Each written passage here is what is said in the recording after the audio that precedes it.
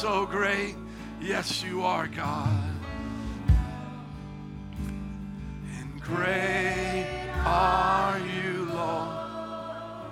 Lord, in your greatness today, we can see our greatness and our potential. God, without your greatness, we would never be great. But God, because of your greatness, we can do great things. And today, Lord, as we learn about your supernatural power, may none of us think it's about us inherently having this power, having these abilities. Let us remember it's a gift.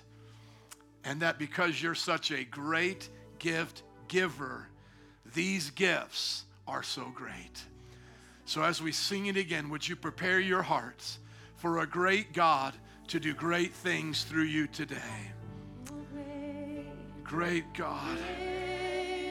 When we pray for the sick, we're not looking for our greatness to heal. We're looking for God's greatness. Great are you, Lord. When we cast out evil spirits, we're not looking for our great strength to make the devil leave. We're looking to God's greatness. Sing it out today. When we're telling the future or prophesying, we're doing it because of God's greatness. And great, you're so great, God. You can use people like us to change the world. Yes, great, great, great are you, God. Great are you, God. Great are you, God. Great are you. Now, if you're ready to do great things for God, can I hear an amen? Amen. Bless the Lord one more time as you are seated. Welcome to Metro Praise International. Today we're going to be talking about naturally supernatural. Somebody say that with me. Naturally supernatural. Today we're going to tap into the supernatural realm and to understand it and to participate in it. But no matter what we learn today, let us remember that the greatness, the power resides in God, not in us. Now, let me just take a little bit of a journey, a little bit of a rabbit trail before we get into the scripture. If you want to hold your place in 1 Corinthians chapter 12, you can. But as we leave up the notes in this part right here, I want you to think about how most people view the world, even Christians. Even Christians view the world a big place of material stuff. So we call that materialism. You wake up, you got out of your material bed, you used your material feet to go to the bathroom, you looked at a material mirror, you screamed, ah, and you turned away, and then you went to the material makeup counter and got your stuff, material toothbrush, guys got your stuff, or whatever, material shower, material car. All we think that the world is, mostly, even as Christians, is material stuff. Here it is, live in the material world, that's what life's like. And then we think about the spiritual as itty-bitty spirit. We are an itty-bitty spirit in this big material body. And we have to listen to our itty-bitty spirit. And then the Holy Spirit is just an itty-bitty spirit. He's not as big as the sun. He's not as big as the earth. And so really, we live in a material, huge world with a little bit of spirituality. That's how we view life. Can I tell you, it is the exact opposite. Instead of us thinking that the spirit is like a grain of sand and the world is materialism, listen to me. Materialism is like a grain of sand and the spirit covers it like the earth would cover a grain of sand. Everything you see in the known universe is but a grain of sand to the Spirit of God. Everything. And so when you and I are talking about the supernatural power of God for $9.99, you can have miracle power too. Do you want miracle power? Miracle power, miracle power. Can I get a $9.99? And then we hype it up and it becomes something ungodly and unbiblical and weird. We somehow think to ourselves that we're now tapping into something that is almost illogical. And it's silly in a sense, and that is silly. But if you go from the Bible, you understand that God in his immense spirit, beyond comprehension, spoke a word and the entire universe came to be like that. From this point on, from literally Genesis chapter 1, verse 1, everything is possible with God. Everything. Now, when I always say everything, I don't mean everything that is illogical. Jesus is bound by his own nature, and his nature is truth. Therefore, he cannot lie nor do things that are illogical. He cannot create a married bachelor. Do you understand that? There are things God cannot do because God will not contradict his nature. He will not make a rock so big that he cannot lift. That is a contradiction to his nature. He will not lie. So everything is possible, as we would say, within logic and reason, because God is logical. Now, some of you think, well, supernatural and logical, they don't go together. Yes, they do. Let me give you a logical syllogism right now. If God created the entire universe, anything is possible with God in that universe. Premise 1. Premise 2, God did create the universe. Premise 2. Conclusion, therefore, all things are possible with God in the universe. Disprove that. Only thing that would be debatable is premise 2. Did God create the universe? And that would be a whole nother set of sermon series that we would get into. But how many of you would just settle that right now? I believe God created the universe. You believe in the Big Bang. God said it, bang, it happened. Okay, you believe that. Therefore, the God who created everything can continue to move within his creation. Let me give you that same syllogism, but now towards video games. If you are the creator of Call of Duty, you can create whatever you want in Call of Duty. Premise 2, you are the creator of Call of Duty. Conclusion, therefore, you can create in Call of Duty whatever you want. Does everybody get that? Now, in Call of Duty, can you create a married bachelor? You're bound by logic, even as the creator of Call of Duty. You're still bound by that. But can you, if someone gets their arm blown off in Call of Duty, have a little health pack in the corner that lets that arm just grow back? Can you do that?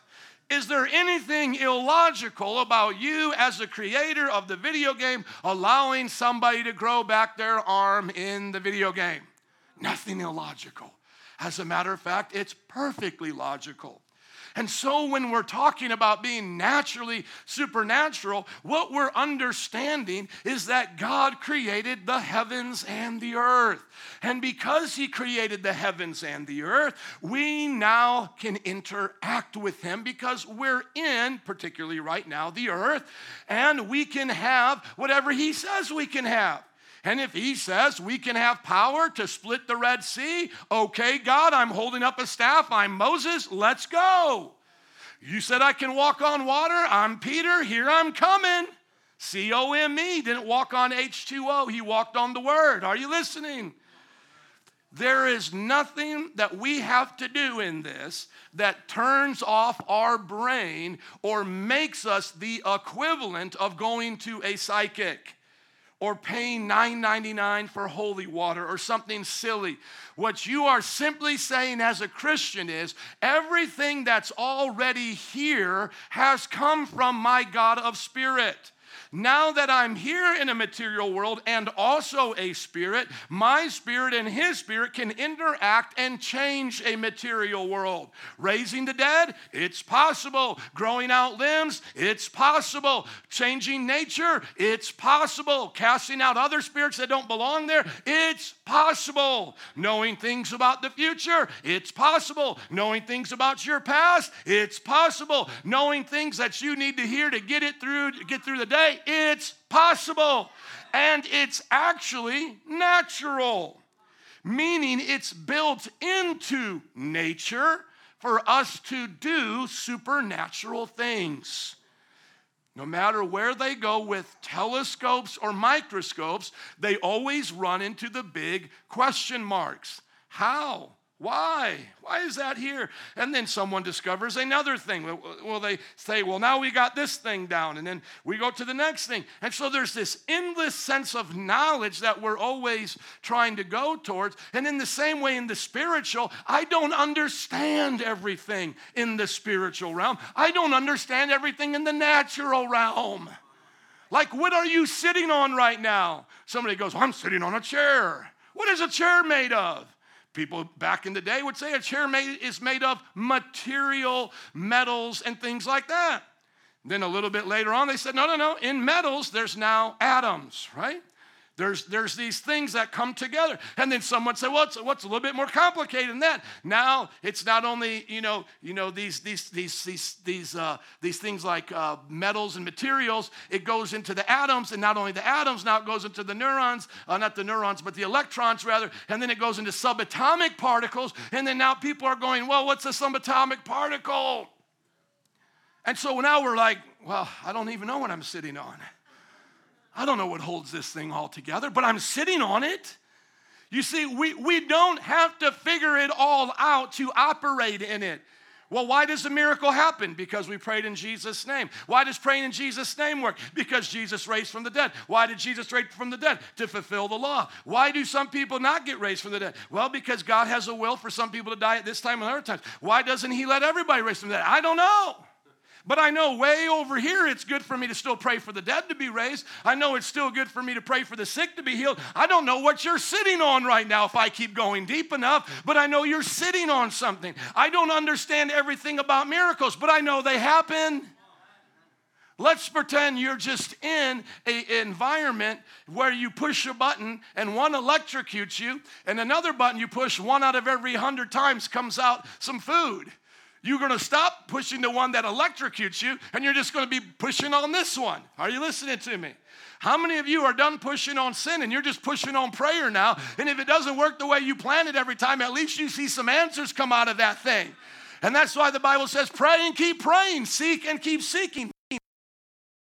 I will give that to you right now. I can't understand it all, but I do understand when I keep praying, things happen that never would have happened unless I prayed. Never would have a literal miracle happened when I was pushing that prayer button. Push, pray until something happens. And then at the end of the day, what do you lose? What do you lose believing in the supernatural? Now, some people may say, well, it can get dangerous because we don't go to doctors. The author of one of the Gospels, Luke, was a doctor. Who told you Christians can't go to doctors? The Bible is full of things like the balm of Gilead, natural health remedies. The Bible is full of good hygiene and healthy living in the Bible. So we can do both. I can go to the doctor, seek out man's wisdom for all of the things that God is teaching men and women, and I can pray for miracles. What have I done to harm myself praying for a miracle while I'm seeking in the natural world remedies as well? And the Bible even teaches us that it's good to see the both and. And does everyone get healed? No. Does everyone always have their miracle? No. But can you become accustomed to miracles where it's natural to see God coming into your situations, coming into your families, doing things that only God can do? Can that become natural to you? Yes, it can. And it's not strange. We ought to think it normal. And let me just say this last part of my introduction. When any time new people come to our church, and they come from either a Roman Catholic background or a more, conservative Christian background like Baptist or Presbyterian or something like that, they notice like all of the speaking in tongues and all of these things, and they think that's weird. And I understand because they're not used to it. But listen to me, what's weird is not having those things. Let me give you an example. Because we get it the most from the Roman Catholics, and that's okay because we pick on them too. We love them. We love Roman Catholics, hate Roman Catholicism. How many can agree with that? We love Muslims, hate Islam. How many love your children but hate wrong answers and hate attitudes?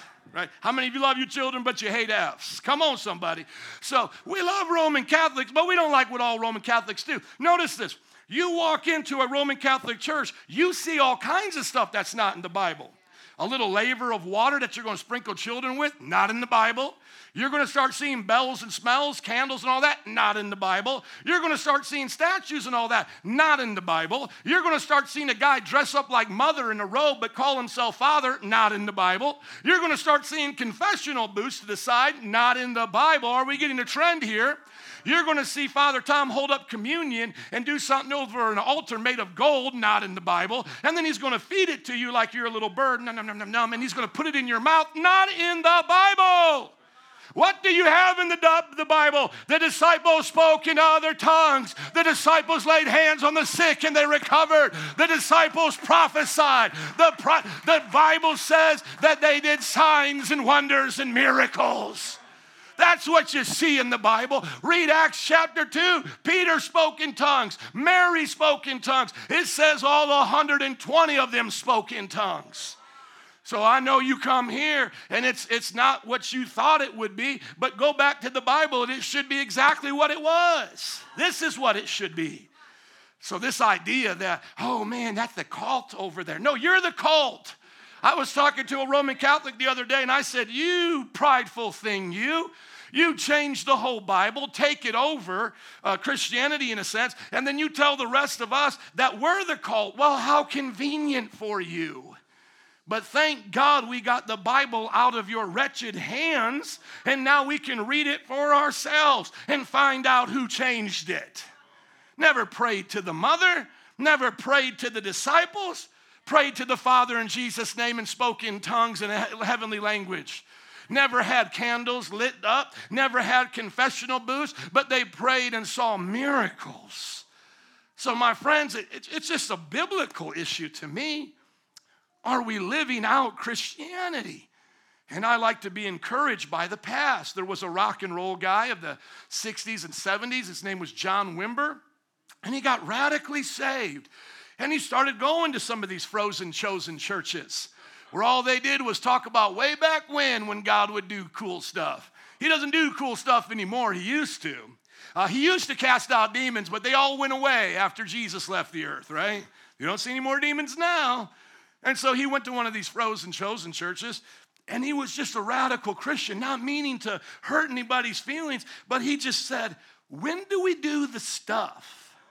When do we do what we read about in the Bible? He said, I've given up so many things to be in this culture. I've given up the drug culture, the sex culture, all these things that we did as a part of that mindset. And now I believe in Christianity. When do we get to do what Christians do? And out of that heart's desire, John Wimber left that church, went to Bible college, and eventually started a movement called the Vineyard, which my parents were a part of, which emphasized the believer, the individual, having the experiences of Jesus. And because of people like him all across the world, we can talk about the Latin American revivals of Colombia and Argentina and Mexico and all of these nations that were predominantly Roman Catholic, now on fire for the Lord, Brazil, and all of the other nations that are being caught up in the wind of the Spirit. It's our turn in this generation to do what they did. Amen. Become naturally supernatural. We're not weird. We're just wired into heaven. Are you getting the distinction here? I'm not weird because I speak in tongues. I'm just wired into heaven.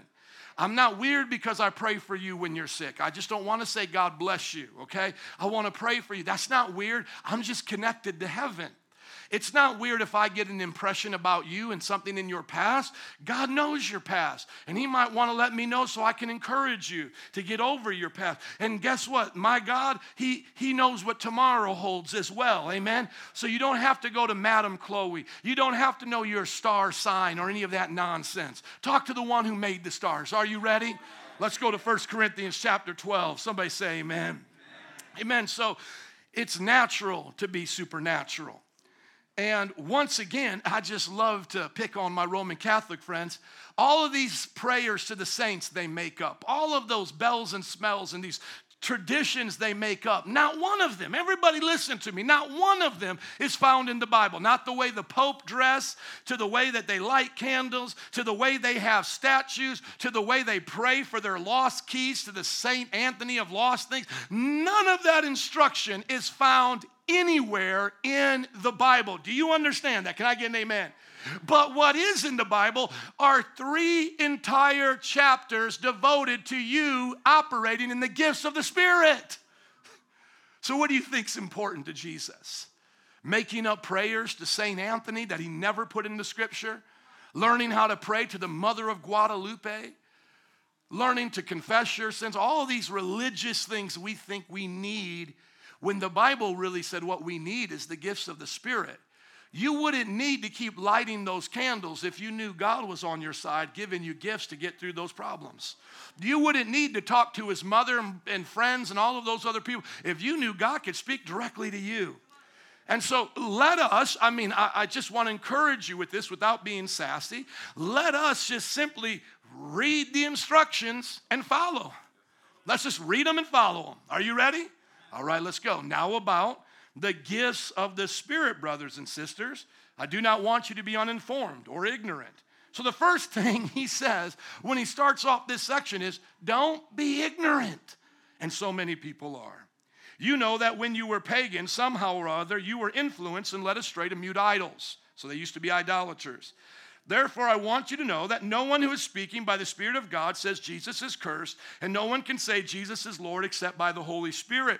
So this is going to teach us the difference between people just being spiritual, like New Agey, and truly doing it by the Holy Spirit. Because we know in other parts of the story, there's evil spirits that have power and can do things as well. So here's the distinguishing factor. Can that spirit say Jesus is Lord?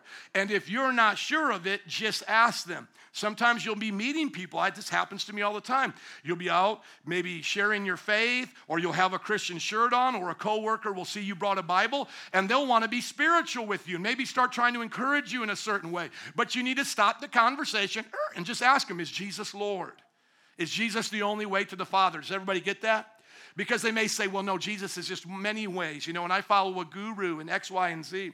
And some of you are blank stares right now and make me want to stop and tell this story. We had a woman in our church for about 6 months. And then when she finally went to discipleship, we discovered this about her. She was going to a yoga class that was taught by a guru who claimed to be a manifestation of Jesus.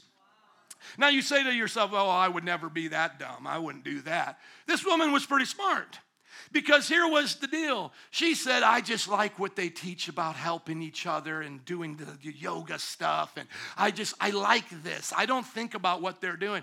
And I said, let me ask you a question. If I call them up and they say this is exactly why they believe what they believe, the power of their yoga comes from this X, Y, and Z belief system, that this person is an incarnation of Jesus, will you stop going there? And she was like, well, I'll think about it. I called up that organization and I said, I'm a Christian. I believe Jesus was, on the earth. He was crucified, death, buried, and raised from the dead. Is that who you believe this person is? And they go, yeah, we believe that. That Jesus who did all of that is now in this person.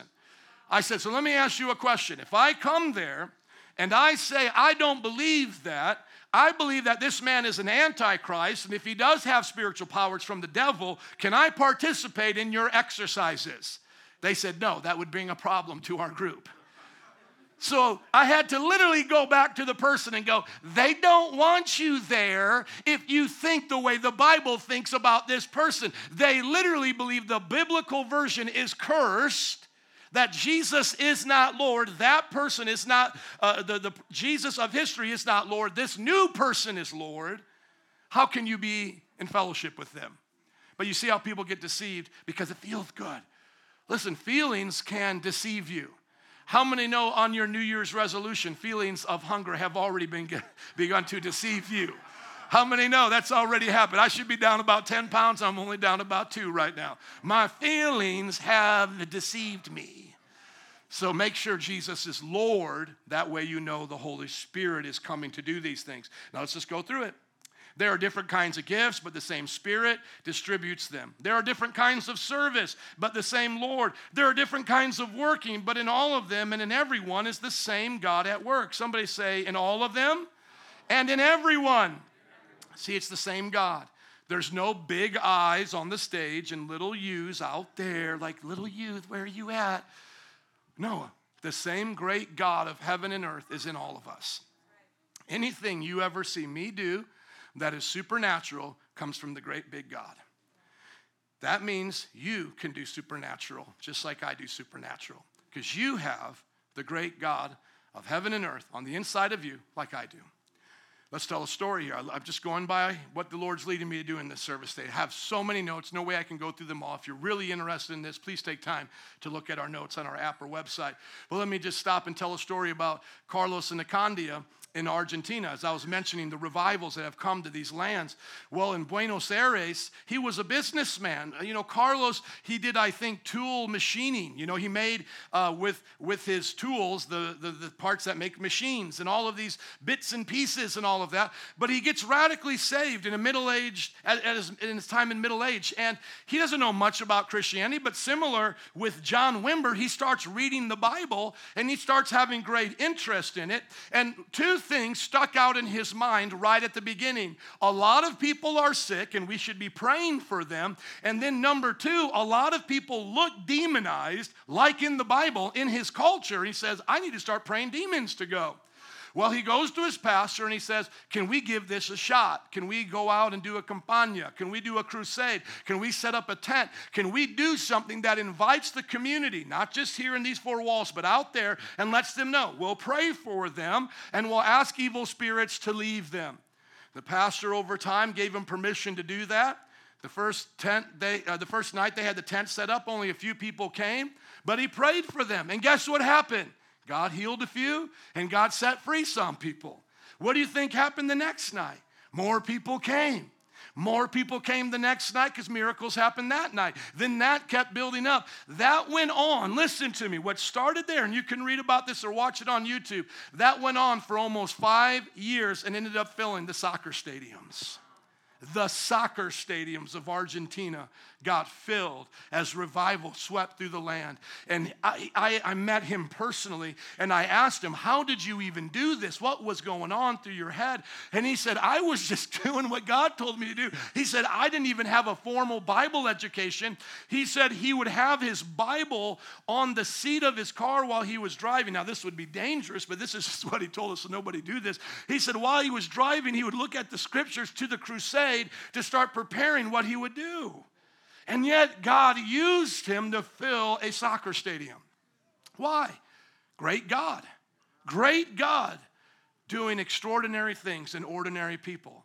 So here we see that though there's all kinds of gifts, and notice it's a gift. It's not something you earn. You don't get it because you fast more, you pray more, you're more spiritual. Just because I know more about the Bible than some of you here, that doesn't mean I have more spiritual gifts than you. Just because you know more about something doesn't mean you get a better gift. Gifts are gifts. They're given based on the gift giver. How many of you know you give your smart children gifts and your not so smart children gifts? Amen? I mean, come on, all of our children aren't equally as smart, let's be honest. And how many know you distribute your gifts to them equally? You distribute your love to them equally. And so it doesn't matter how strong you are, how wealthy you are, or what gender you are, even what age you are. As long as you come to the same God that everybody else is coming to, ready to receive, He will do it in all of them and in everyone the same way. Now, where it will be different is the kind of gifts you get. Not everybody gets the same kind of gifts, but you have the same God giving you the same kind of power in those gifts. Meaning, if we're going to look at it like we're Power Rangers, we might be different colors, we're different functions, but how many know we're all powerful? Amen.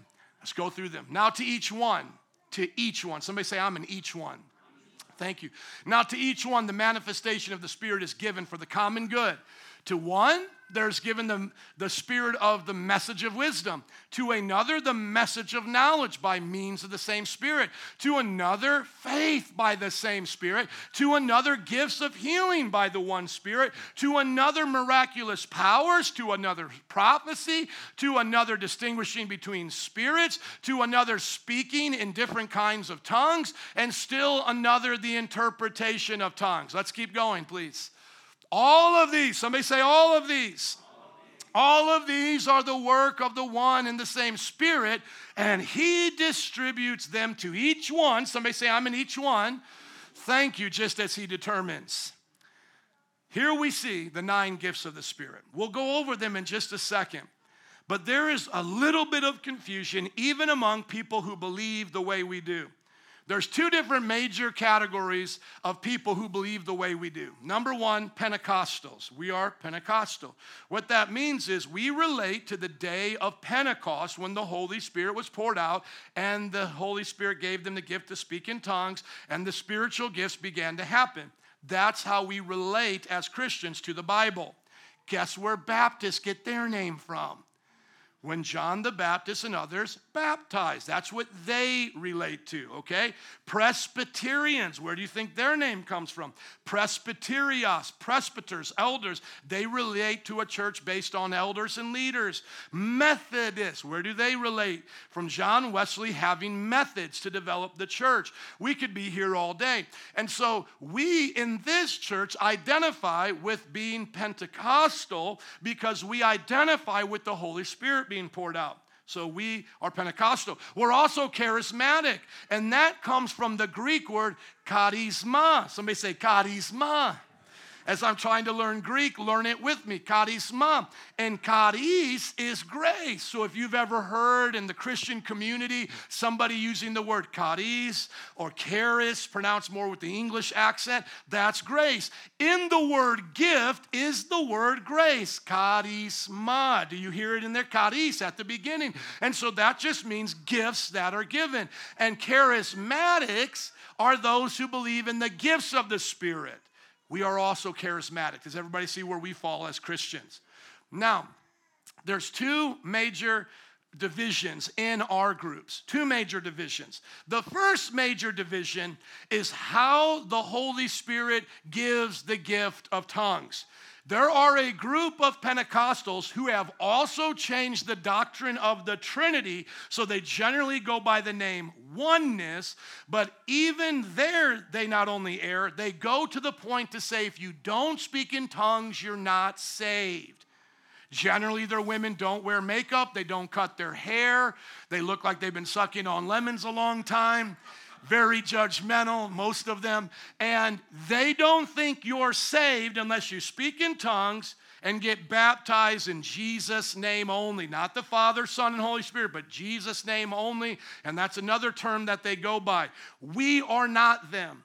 They are a cult branch that came from us when they thought they discovered the Trinity was false and that you had to speak in tongues to be saved about 100 years ago. They left us. They are not of us. They may have similar types of service to us. Marcus Rogers is a YouTube or Facebook guy. You might see him. He preaches like us, but he is not like us. He is a heretic. He denies the Trinity. Josh Fergenstein and some of these other personalities, heretics. Some of these videos that you guys share of people worshiping and doing their concerts, if it says something like Pentecostal or apostolic in it, generally they're heretics. And I don't mean that like you're ugly. No, I don't mean like you're a heretic in a way that I'm calling you a name. It's the truth. They've changed the doctrine of the Trinity. How many think the Trinity is pretty important? Okay? And they've changed the doctrine of salvation. How many believe that's pretty important? How many know if you have the God of the Bible wrong and what salvation is wrong, you're pretty much in trouble, okay? So what God will do with them on judgment day is between God and them, though I fear for their soul. The only sliver of grace that I leave out for them is they do truly love Jesus, and they truly try to preach the Bible, unlike Jehovah's Witnesses, Mormons, Roman Catholics, etc. They're doing their best here, but they've been deceived nonetheless. So listen, we don't believe you have to get into this to be saved. We believe that the gifts of the Spirit are exactly that. It is a separate gift, different than the gift of salvation. The gift of salvation is received by grace through faith. You can go to heaven riding on a donkey if you want, or you can go to heaven in an F-22 Raptor, okay? You can go through church not having power, go through life getting whooped by the devil, going really slow in the kinds of things of God, or you can get filled with the Spirit and take on the enemy, okay? You trying to fight the enemy on a donkey, you're not going to get very far. You get filled with the Holy Spirit, you're going to wreak some havoc to his kingdom. Are you listening? So yes, you can go to heaven broke, busted, and disgusted in the spiritual realm. Jesus will let you in and then tell you how silly you were not to believe he could use you to change the world, okay? He'll be like, you know that demon that kept waking you up and messing with you every night? You could have cast that out. Remember how many times you were sick? A couple of those times I would have healed. Remember when your kids were going crazy? I had words for them and you didn't give it to them, okay? So there'll be some stories up there, but you will get to heaven. Now, the other side comes from the charismatic side. Now, the charismatics, they're much more easygoing than us as Pentecostals. And so I find myself in both realms. Pentecostals have been known over time to be more traditional, not necessarily legalistic, but very conservative. Charismatics mostly came out of the 60s and 70s, very open to the Spirit and new things. They weren't against them. So, for example, in the Pentecostal churches, they only really had organs and pianos. The charismatics brought in their guitars and their rock bands, like John Wimber in the Vineyard Movement. As he got saved, he said, let's just bring the band in here and start worshiping Jesus. But where the charismatics are not heretics, but they started to teach what some of you might have heard in other churches, it's not biblical, that though the gifts are for everyone, and everybody might have different gifts, speaking in tongues is also not for everyone. Now, what is the problem with that? They'll say, well, you can prophesy, you can pray for the sick, but you don't need to speak in tongues. Now, that is not a heresy, that is a disagreement. Now, notice what we're going to differentiate between heresies and disagreement. How many know you and I don't agree upon everything in this Bible, but we're not going to call each other heretics? What makes you a heretic is where you change a core doctrine. How we believe in the gift of tongues is not a core doctrine. So it could be either way. The charismatics could be right or the Pentecostals could be right. And I'll tell you which one is right. So this will solve the problem, okay? Half kid. But this is the truth. The truth is we're both Christians. But as he scrolls to the notes, go to where I show the baptism of the Holy Spirit chart. It's going to be further down. What I want you to see is why this causes confusion is because when the charismatics, right there, thank you, when the charismatics teach you, you don't have to speak in tongues, they begin to misguide you in how the rest of the gifts are going to work. Let me give you an example. The Pentecostals believe, according to the book of Acts, that every time the Holy Spirit was poured out, there was at least one gift that was always there for everybody, and that was tongues. There were other gifts that we could see or signs and wonders, but there was one that was there consistently. That is why we have the initial evidence that you've entered into the supernatural world. Now, when you go to Acts chapter 2, where this all kicks off, Jesus had already told them, you'll receive power when the Holy Spirit comes on you. And so how did they know they received the power? The Bible says they all spoke in tongues. Are you tracking with me? And that's the pattern we see through the scripture. Now, the charismatics may say some speak in tongues, some don't. And now this is where they'll confuse you, is they'll say, remember when Joe just read about the gifts of the Spirit? Do you remember how one of them is the gift of tongues? Does everybody remember when I read that? Okay. And do you remember that it also said is the gift of interpretation? And then it said not everybody has these gifts. You see, Joe is wrong to teach you that everybody has it because really it's only a certain few. And here's where they confuse you. The gift of tongues in a service for the body of Christ is different than the baptism of the Holy Spirit being given the supernatural power of God. When you receive the supernatural power of God, God wants you to have an evidence that you received it. By having that evidence, you can operate in the other 9 gifts of the Spirit. So think about it like this. Let's say you're a Christian here today, and you say, I want to operate in the supernatural gifts of God. How will I know that I've received the ability to do so? We will pray for you to be baptized in the Spirit to speak in other tongues. From that point on, you can now start to operate in these other gifts. If I was to say to you, we won't know if you receive it until you get one of the 9 gifts, we're breaking the pattern of the New Testament. The pattern was they got saved, they got sanctified, and filled with the Holy Ghost and spoke in tongues. That's the pattern. Now, can things in the Bible go outside of the pattern? Yes, there is a time where there is no manifestation, any of these listed. But the consistent pattern is it's always tongues and it might be something else.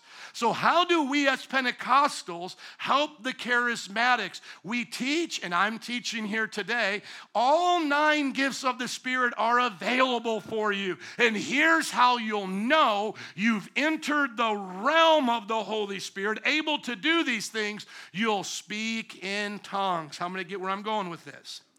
Okay, now, my last thing before we move on to some more practical things. When we talk about interpreting the tongues, people might say, well, Joe, I'm tracking with you. Okay, I'll know I've entered into the spiritual realm when I start speaking in tongues. Languages, by the way, is what tongues mean. I'll start speaking in languages I haven't learned. Okay, I got it. But why does it say I must interpret them? I have to ask for another gift to be present to interpret. That's because if your tongue, the language God has given you, is for a message, if you don't interpret it, no one's going to understand it. It will only sound as gibberish. So let's go outside of the notes to 1 Corinthians 14, same author, same book. It's part of the 3 chapters on gifts of the Spirit. But let's go here quickly to chapter 14, verse 2. Let me explain it, and then we'll start doing it. Amen? You ready to speak in tongues? All right, come on. Now look at chapter 14, verse 1. Follow the way of love. Somebody say it's always about love. Okay, so we never use our gifts to promote hate or to think we're better than anybody else, to be prideful. Follow the way of love and eagerly desire gifts of the Spirit, especially prophecy. So is it a command that everybody here should love and desire the gifts of the Spirit? Amen. So you just can't be like, well, I just love God so much. And those spiritual gifts, those are weird. And I don't want to do that. I just want to love God and people. Okay, you're only following half the command here. It says, follow the way of love. True. Amen. Applaud to everyone who wants to do that. And eagerly desire gifts of the Spirit. So get out of your laziness if you're not wanting to do this. Get out of your excuses. That's not for me. No, get out of like you're afraid you might get demon possessed and in a spirit take you over. This is not a seance. Remember, if you're saying Jesus is Lord, no other spirit can take you over and start doing gifts in you. Okay, deception comes when you deny Jesus as Lord, and that's why you follow every one of these cults. When they started changing the doctrine of who Jesus was, yeah, they got spiritual, but it's not the kind of spirit you want. Okay, follow the way of love, eagerly desire the gifts of the Spirit, especially prophecy. For anyone who speaks in a tongue does not speak to people, but to who? To God. Indeed, no one understands them. They utter mysteries by the Spirit. So when I speak in a tongue, or let's make it personal, as Rachel today was worshiping and speaking in a tongue, did anybody understand her? No, but who was she speaking to? God. She was uttering a mystery. Now, if she wants you, or God rather wants you to understand what she's saying, she's to pray for an interpretation. Let's keep going. The one who prophesies speaks to people in a tongue that edifies them. But the one who prophesies anyone who speaks in a tongue edifies themselves. That's verse 4. But the one who prophesies edifies the church. So when I'm speaking in tongues, it's between me and God, edification. I'm building myself up. Prophecy, quick definition, is encouraging people with the things of God. You heard a little bit of that today. Okay, so prophecy has to be in the language people understand. Tongues is a language nobody understands, but it's between you and God. And actually, if you remember in weddings, how many have ever been to weddings and you've heard 1 Corinthians 13 read, and it says, if I speak in the tongues of men and of angels, somebody should just shout out, I speak in tongues of angels, y'all. That would just weird them all out. And by the way, that's not my tongue, and I don't do it like that. But that just would be crazy, speaking tongues of men and angels. I'm one of those. See, but we read the Bible, and we don't even know what it means. Like, what did you think that meant? Like, we're just reading it for the wedding. Like, forget everything else it means. It's like the wedding's more important than God's kingdom right now. Let's just pretend this doesn't have any other meaning than what we want to give it right now. But it says tongues of men and angels right before that in chapter 13. I wish I could just read it all, but I'm trying to summarize it here. And so prophecy is in a language people understand, edifying them, building them up. But tongues is in a language nobody understands, and it builds only up the person. And so he says in verse 5, I would like every one of you to speak in tongues, but I would rather have you prophesy. The one who prophesies is greater than the one who speaks in tongues, unless someone interprets so that the church may be edified. Now, somebody may say, see, tongues is not important. No, what is he talking about here? What's most important in the church? So let's go back to Rachel here. It was awesome that Rachel was having her spiritual moment up here, getting edified as she was speaking in tongues. But that's not the coolest thing to do in church, is to watch Rachel speak in tongues and get edified. The greater thing then is for Rachel to prophesy, as she does many times, or for someone else here to prophesy. And so that is what's best in this moment. But it's always a both and. He still wants you to speak in tongues, edify yourself. But when you're around people, they shouldn't just hear you speak in tongues all the time, because unless you interpret, ask God for that spiritual gift, no one knows what you're talking about. Now, some people might say, well, what about the tongues just being languages, other languages of the earth, tongues of men? Well, then why would we have to pray for an interpretation? Just get somebody who already knows it. But the Bible says that this tongue is not one you figure out with your mind. It's only one you interpret with your spirit. Let me go on and explain this to you. Go to verse 13 of chapter 14. It says, for this reason, the one who speaks in a tongue should pray that they may interpret what they say. For if I pray in a tongue, my spirit prays, but my mind is unfruitful. How many know if you speak in Spanish, your mind is still fruitful? But how many know when you're speaking in tongues, your mind's just kind of chilling going, I don't know what's going on either, guys. How many know? They have literally put us on brain scans, and our language portion of the brain is not being used when we're speaking in tongues. It's not being used. It's not child babble. It is another part of our brain that is not related to speech and language. Look it up. Praying in tongues, brain scan. The Buddhists actually light up more of their brain in meditation. Why? Because they're thinking really hard. I'm not going to think about what I'm thinking about. I'm not going to think about what I'm thinking about. Clear mind, clear mind, clear mind, clear mind. And then the same thing with the chanting nuns. A mother full of grace. Mother, and it's all up here because they put brain scans of nuns. They put brain scans on nuns. They put them on Buddhist monks, and they put them on those who speak in tongues. And ours is in a different part of the brain. It is not fruitful. We are not understanding it, nor are we trying to.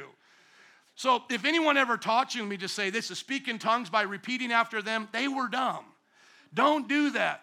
Now say this real quick. I bought a Hyundai, but I should have bought a Toyota or something, I bought a Hyundai, but I should have bought a Toyota. No, I mean, it's like anybody who talks, like, no. Okay, now take it, Spirit, Like they're running your tongue like a bicyclist with the Spirit. Come on, Spirit, take them now. Take them. Should have bought a Hyundai. And then they throw you down the road. And then the Spirit kicks in, and then comes up. We don't need to do any of that. When you want to be baptized in the Holy Spirit, this is all that you do. You wait upon God to give you a language that you have not learned, and then you speak it out. It may sound like a syllable. It may sound like a complete word. And sometimes those languages can have miraculous meaning to them. Sometimes I've spoken without knowing that I'm speaking in a known language, like a dialect from India. I have that as well as my testimonies. And I forgot to mention this, but I have testimonies of miracles in my life. At the beginning of this notes, you can click on it, a journal that I've kept to encourage the church, and another person's book as well. But look at what he says. He says, when we pray in a tongue, my spirit prays, but my mind is unfruitful. So what shall I do? I will pray with my spirit, but I'll also pray with my understanding, going, okay, Father, I ask for this in Jesus' name, right? I will sing with my spirit, but I'll also sing with my understanding. Otherwise, when you're praising God in the Spirit, other words in tongues, how can someone else say, who's there, can say amen, because they won't know. They won't know what you're saying. Since they don't know what you're saying, you are giving thanks well enough, but no one is edified. Can I hear an amen? Okay, so let's go back to the notes. Let's scroll back up. Let's go over the gifts of the Spirit. How do they come? I believe they come by the baptism of the Holy Spirit, speaking in other tongues. Let's keep going up a little bit further, please. A little bit further. Oh, you passed it up. That's okay. I think it's going to be, let's see what verse it is here. Keep going. It is going to be verse 9. Keep going down. There we go. When we look at these gifts of the Spirit, they're not meant to be weird. They're not meant to be strange. They're meant to be things we can experience and understand. How do we enter into the gifts of the Spirit? Somebody say baptism of the Holy Spirit. Okay, when you receive the baptism of the Holy Spirit, what is the evidence that you have received it? Speaking in other tongues. Now, is the gift of tongues and interpretation of tongues linked to your baptism of the Holy Spirit? You betcha. Well, what's the difference? You're just praying to give a message to somebody now that God interprets. That's the only difference. So you don't necessarily have to have a different sounding tongue when you come to church for it to be a tongue with interpretation. No, you could just be letting your tongues come to God as a praise, as a worship, and then he says, let it out to the congregation. Trust me, I got your back. So in that time that we allow for the gifts, you give out that tongue, and he either gives you the interpretation or somebody else the interpretation. And that's how the gifts of the Spirit are to be operated on, in conjunction with the body of Christ for their benefit. Okay, number one, the gift of message, the gift of the message of wisdom, rather, that's a message about the future. So when you look in the Bible, you see Agabus predicting a drought. That is a message of wisdom. You're knowing something about the future and how to go about now in the future. Think about Joseph interpreting dreams, having wisdom in Egypt to save up all of the grain. Think about Daniel. Wisdom and knowledge can come together at times, the gifts here, and they can be attached to other things like dreams and visions, okay? Now, the gift of knowledge is to know something either in the present or in the past. We could say it's in the future as well, but we are trying to help distinguish it from the gift of wisdom, which we think is more future-based. But obviously, wisdom and knowledge go hand in hand. How many believe that? So just like in the natural, wisdom and knowledge go hand in hand, so do in the spiritual. A biblical example of that is when Jesus sat down with the woman at the well. He knew something about her that really nobody else did, how she was living. He knew then how to use that for the glory of God. The next one, the gift of faith. Now, we all know we're supposed to have faith, but how does the gift of faith differentiate from what we would say is everyday faith? Well, the gift of faith is something that will come into your spirit, infusing you to do something you normally would not have come up with. Most of the time, how are we living by faith? We're reading the Bible, taking the promises of God, and we're operating on that. How many know there was no promise at that time for Peter to walk on the water? It was just, boom, let's walk on the water, Peter. How many know that's a gift of faith? The gift of faith, I believe, has more to do with spontaneity and God moving in that moment, something you wouldn't have had time to prepare for, something that wouldn't be anti-scriptural, but it may not be in black and white of Scripture. Like I said, walking on the water. Where is the promise in the Bible we'll walk on the water? There is none. But Jesus can walk on water. And if you're around Jesus walking on water, he can give you the gift of faith to walk on water with him. And so he may give you the gift of faith on your job or in your family in different situations. The next one, the gifts of healing. Now notice in the Greek as well as in the English, it's plural. This is how I know that there's multiple kinds of sickness and brokenness in the world, but God is there to heal everyone. There's mental kind of sickness. There's a gift of healing for that. There's physical missing limbs or cancer in the body type sickness. God is there to heal that. How many know there's spiritual sickness? You feel depressed or you feel like just something's not right with you. So the Bible literally says plural gifts of healing. We see that Jesus healed a blind man. Let's keep going. Miraculous powers. How many believe in miraculous powers? Like the gift of faith, miraculous power, I just think is God doing something just in the moment, spontaneous. We could see in the Old Testament, splitting of the Red Sea, the parting of the Jordan River, the plagues coming, these different things. We see it in the book of Acts, a building shaking. We hear about different times when revival would come. It would look like over people's buildings, even reported in modern times, that it looks like there's a fire above the building or a cloud comes into the sanctuary. These would be miraculous powers. Now, how many know all of these are from God? You don't do this yourself. The next one, prophecy.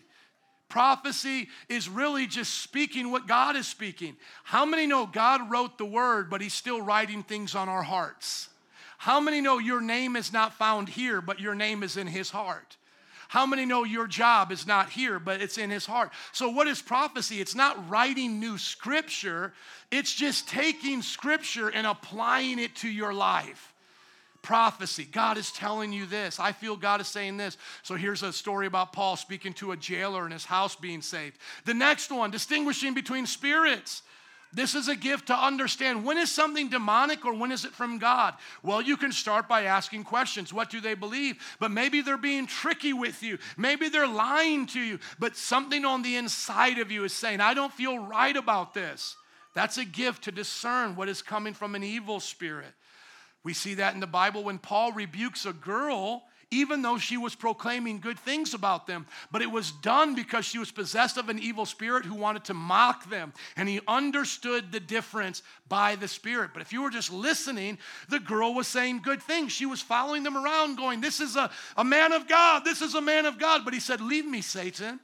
Because she was trying to cause a commotion, get all the pagans to draw attention to Paul. And even though what she was saying was true, it wasn't birthed by the Spirit. So like I said, you need to have discerning, distinguishing of spirits because people can be deceptive. How many know the devil can appear as an angel of light? When Joseph Smith said he saw an angel and all of these things, or the angel Gabriel supposedly appeared to Muhammad, how many know if they were filled with the Holy Spirit, they could have discerned that that was actually an evil spirit?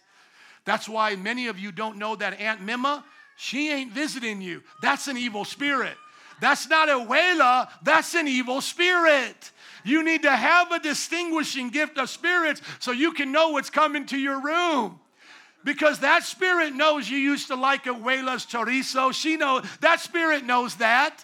And if that spirit can get you to think about grandma's chorizos and all of that, then that spirit will deceive you with other things. Then we see the gift of tongues and the interpretation of tongues. Adam and Rachel, would you come, please? How many can say amen to this? Now, let's go all the way to the bottom, please.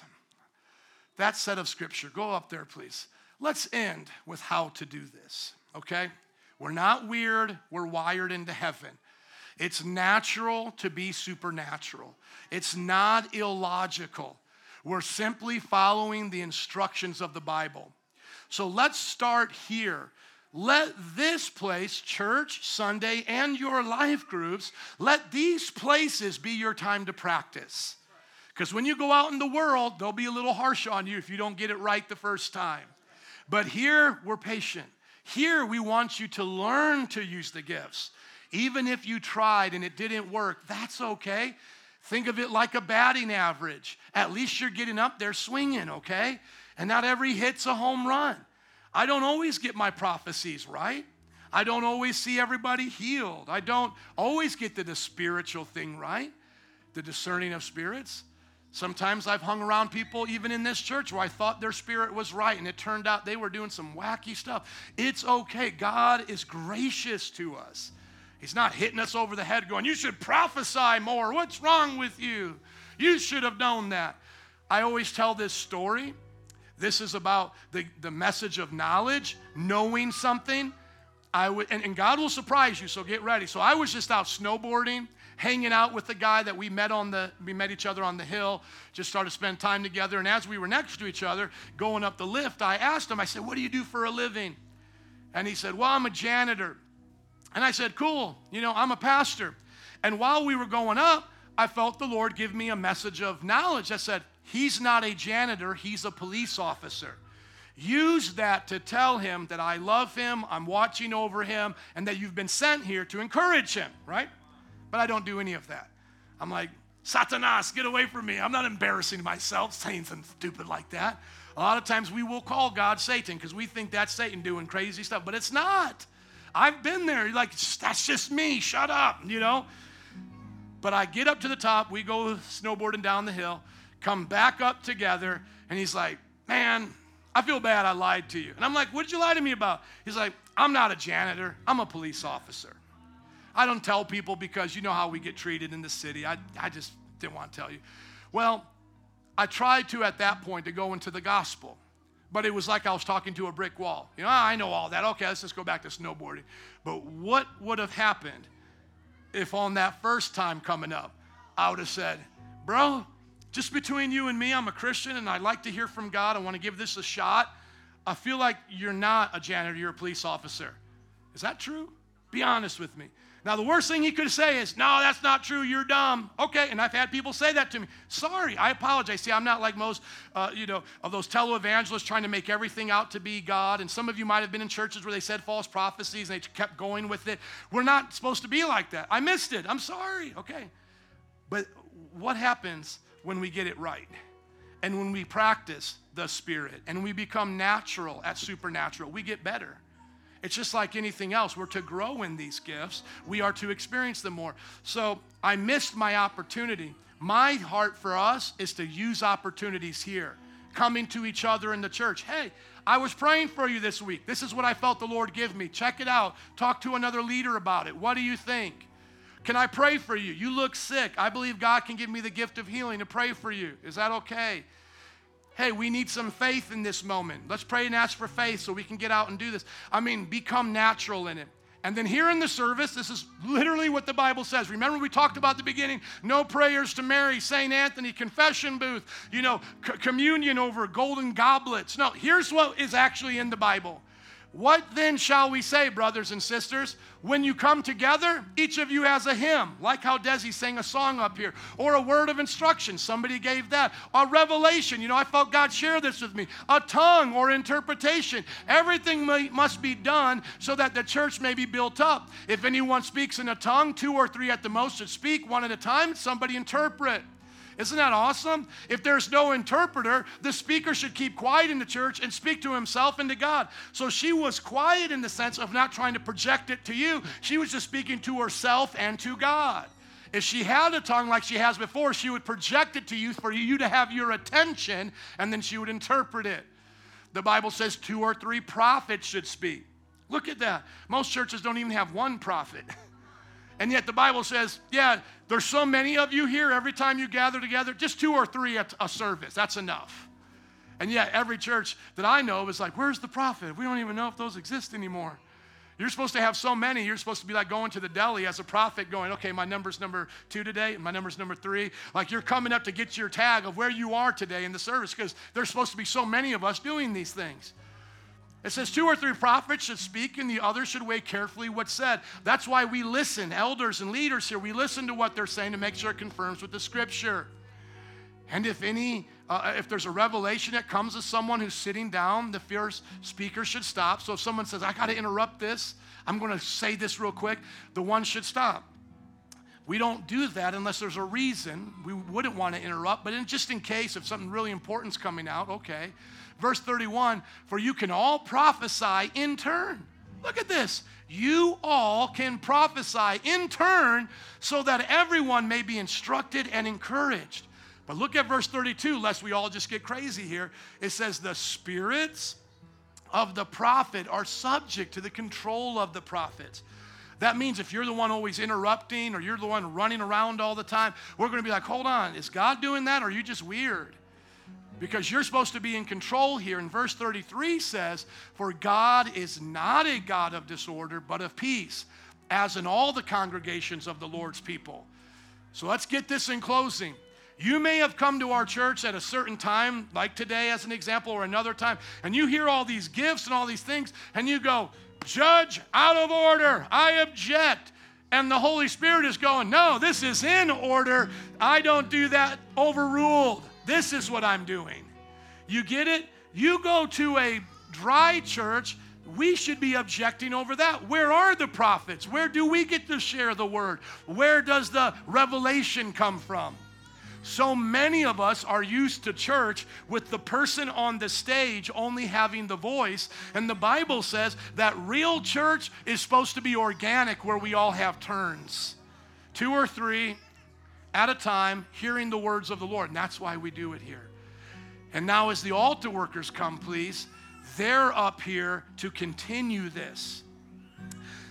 One of the great things that we got from that man that I mentioned before, John Wimber, is that since we believe in the priesthood and the prophethood of every believer, that everybody can be like a priest, like a prophet, here are people that are like you, and they've been given supernatural gifts to pour out to you now.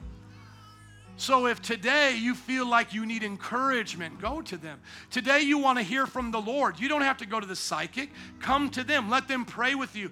If they don't have an answer now, they'll pray with you during the week. Maybe the answer will come a different way.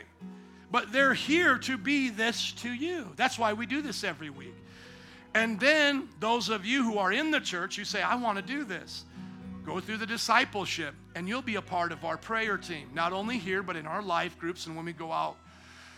The question I want to ask you at the end of our notes here is, do you want to live naturally supernatural? So let's start at the beginning. The beginning is, do you believe God created the heavens and the earth? If you do, can I hear an amen? Come on. That's taken care of. So that means all things that we consider supernatural should be natural to us. Number 2, do you believe Jesus is the Son of God, was crucified, buried, and rose again for you? How many believe that? Can I hear an amen? Amen. If you don't believe that, let them start you off as a Christian today on your journey. Get born again. Come to them and just say, hey, help pray with me. I want to, confess my sins to God, not to them, but to God. And I want to start my life off with God. Start there, okay? Most of us already believe that, okay? So now number 3, we believe number 1, God is the creator. Number 2, we're saved, we're Christians. Now number 3, do you believe that the baptism of the Holy Spirit comes with an evidence, comes with a sign, a pattern that you know you're in the power of God? Do you believe that? If you don't, then you're going to probably be stuck in a place of confusion. See, I meet a lot of charismatics who say, I believe in the gifts, I do, but I don't do this and I don't do that. I hardly ever meet that with Pentecostals or people like in this church. When people believe that they can receive the baptism of the Holy Spirit, follow that pattern, and it's legit, you see them operating continually in the other gifts. So if I were you, I would stick with the pattern. What do you have to lose? Okay, now watch, this is for my last encouragement. If you're not baptized at the Holy Spirit, come up here and get you some. Just come up and say, I want to receive this. You go through those references I mentioned in the book of Acts. It says they laid hands on them. It's a physical sign of a connection of the Spirit. And they prayed for them to be submersed in the power of God. And don't speak in tongues because they forced you to. Don't speak in tongues because you feel like you have to. Don't feel you're not saved. Simply come up here and say, I want all the power I can have. I want to be tapped into heaven. And then listen to the sounds of heaven and utter them as they come. And those of you who receive the baptism of the Holy Spirit today, do what I have done and Paul has done and all these apostles. Pray in tongues continually. Pray between you and God. And if you're ever in a service, pray it out and let someone interpret if that's what's supposed to be there. and get ready for those other gifts to show up. Amen? How many are ready to be naturally supernatural? Let's stand up. Give it up for Jesus. God bless you. We're going to pray in closing. This is how we're going to dismiss today. Thank you so much for coming. When I say amen and you're dismissed after this prayer, those who got to go, go, do your thing. We love you. We'll see you at life groups. But those who want to get into this, come up to these altars. Whether to be saved, filled with the Holy Ghost, or you just want more of those gifts in your life. Amen? Amen. Father, I thank you today for this great service to learn about your supernatural power. Use us to change the world for you. May you fill all of us with the power of the Holy Spirit. In Jesus' name, and everybody said, amen. Bless the Lord one more time. God bless you. You are dismissed. Band, let's worship. Those who want prayer, come on up. Let's get some of that fuego. Fuego de Dios en esta casa. Ahora, en el nombre de Jesucristo. Fire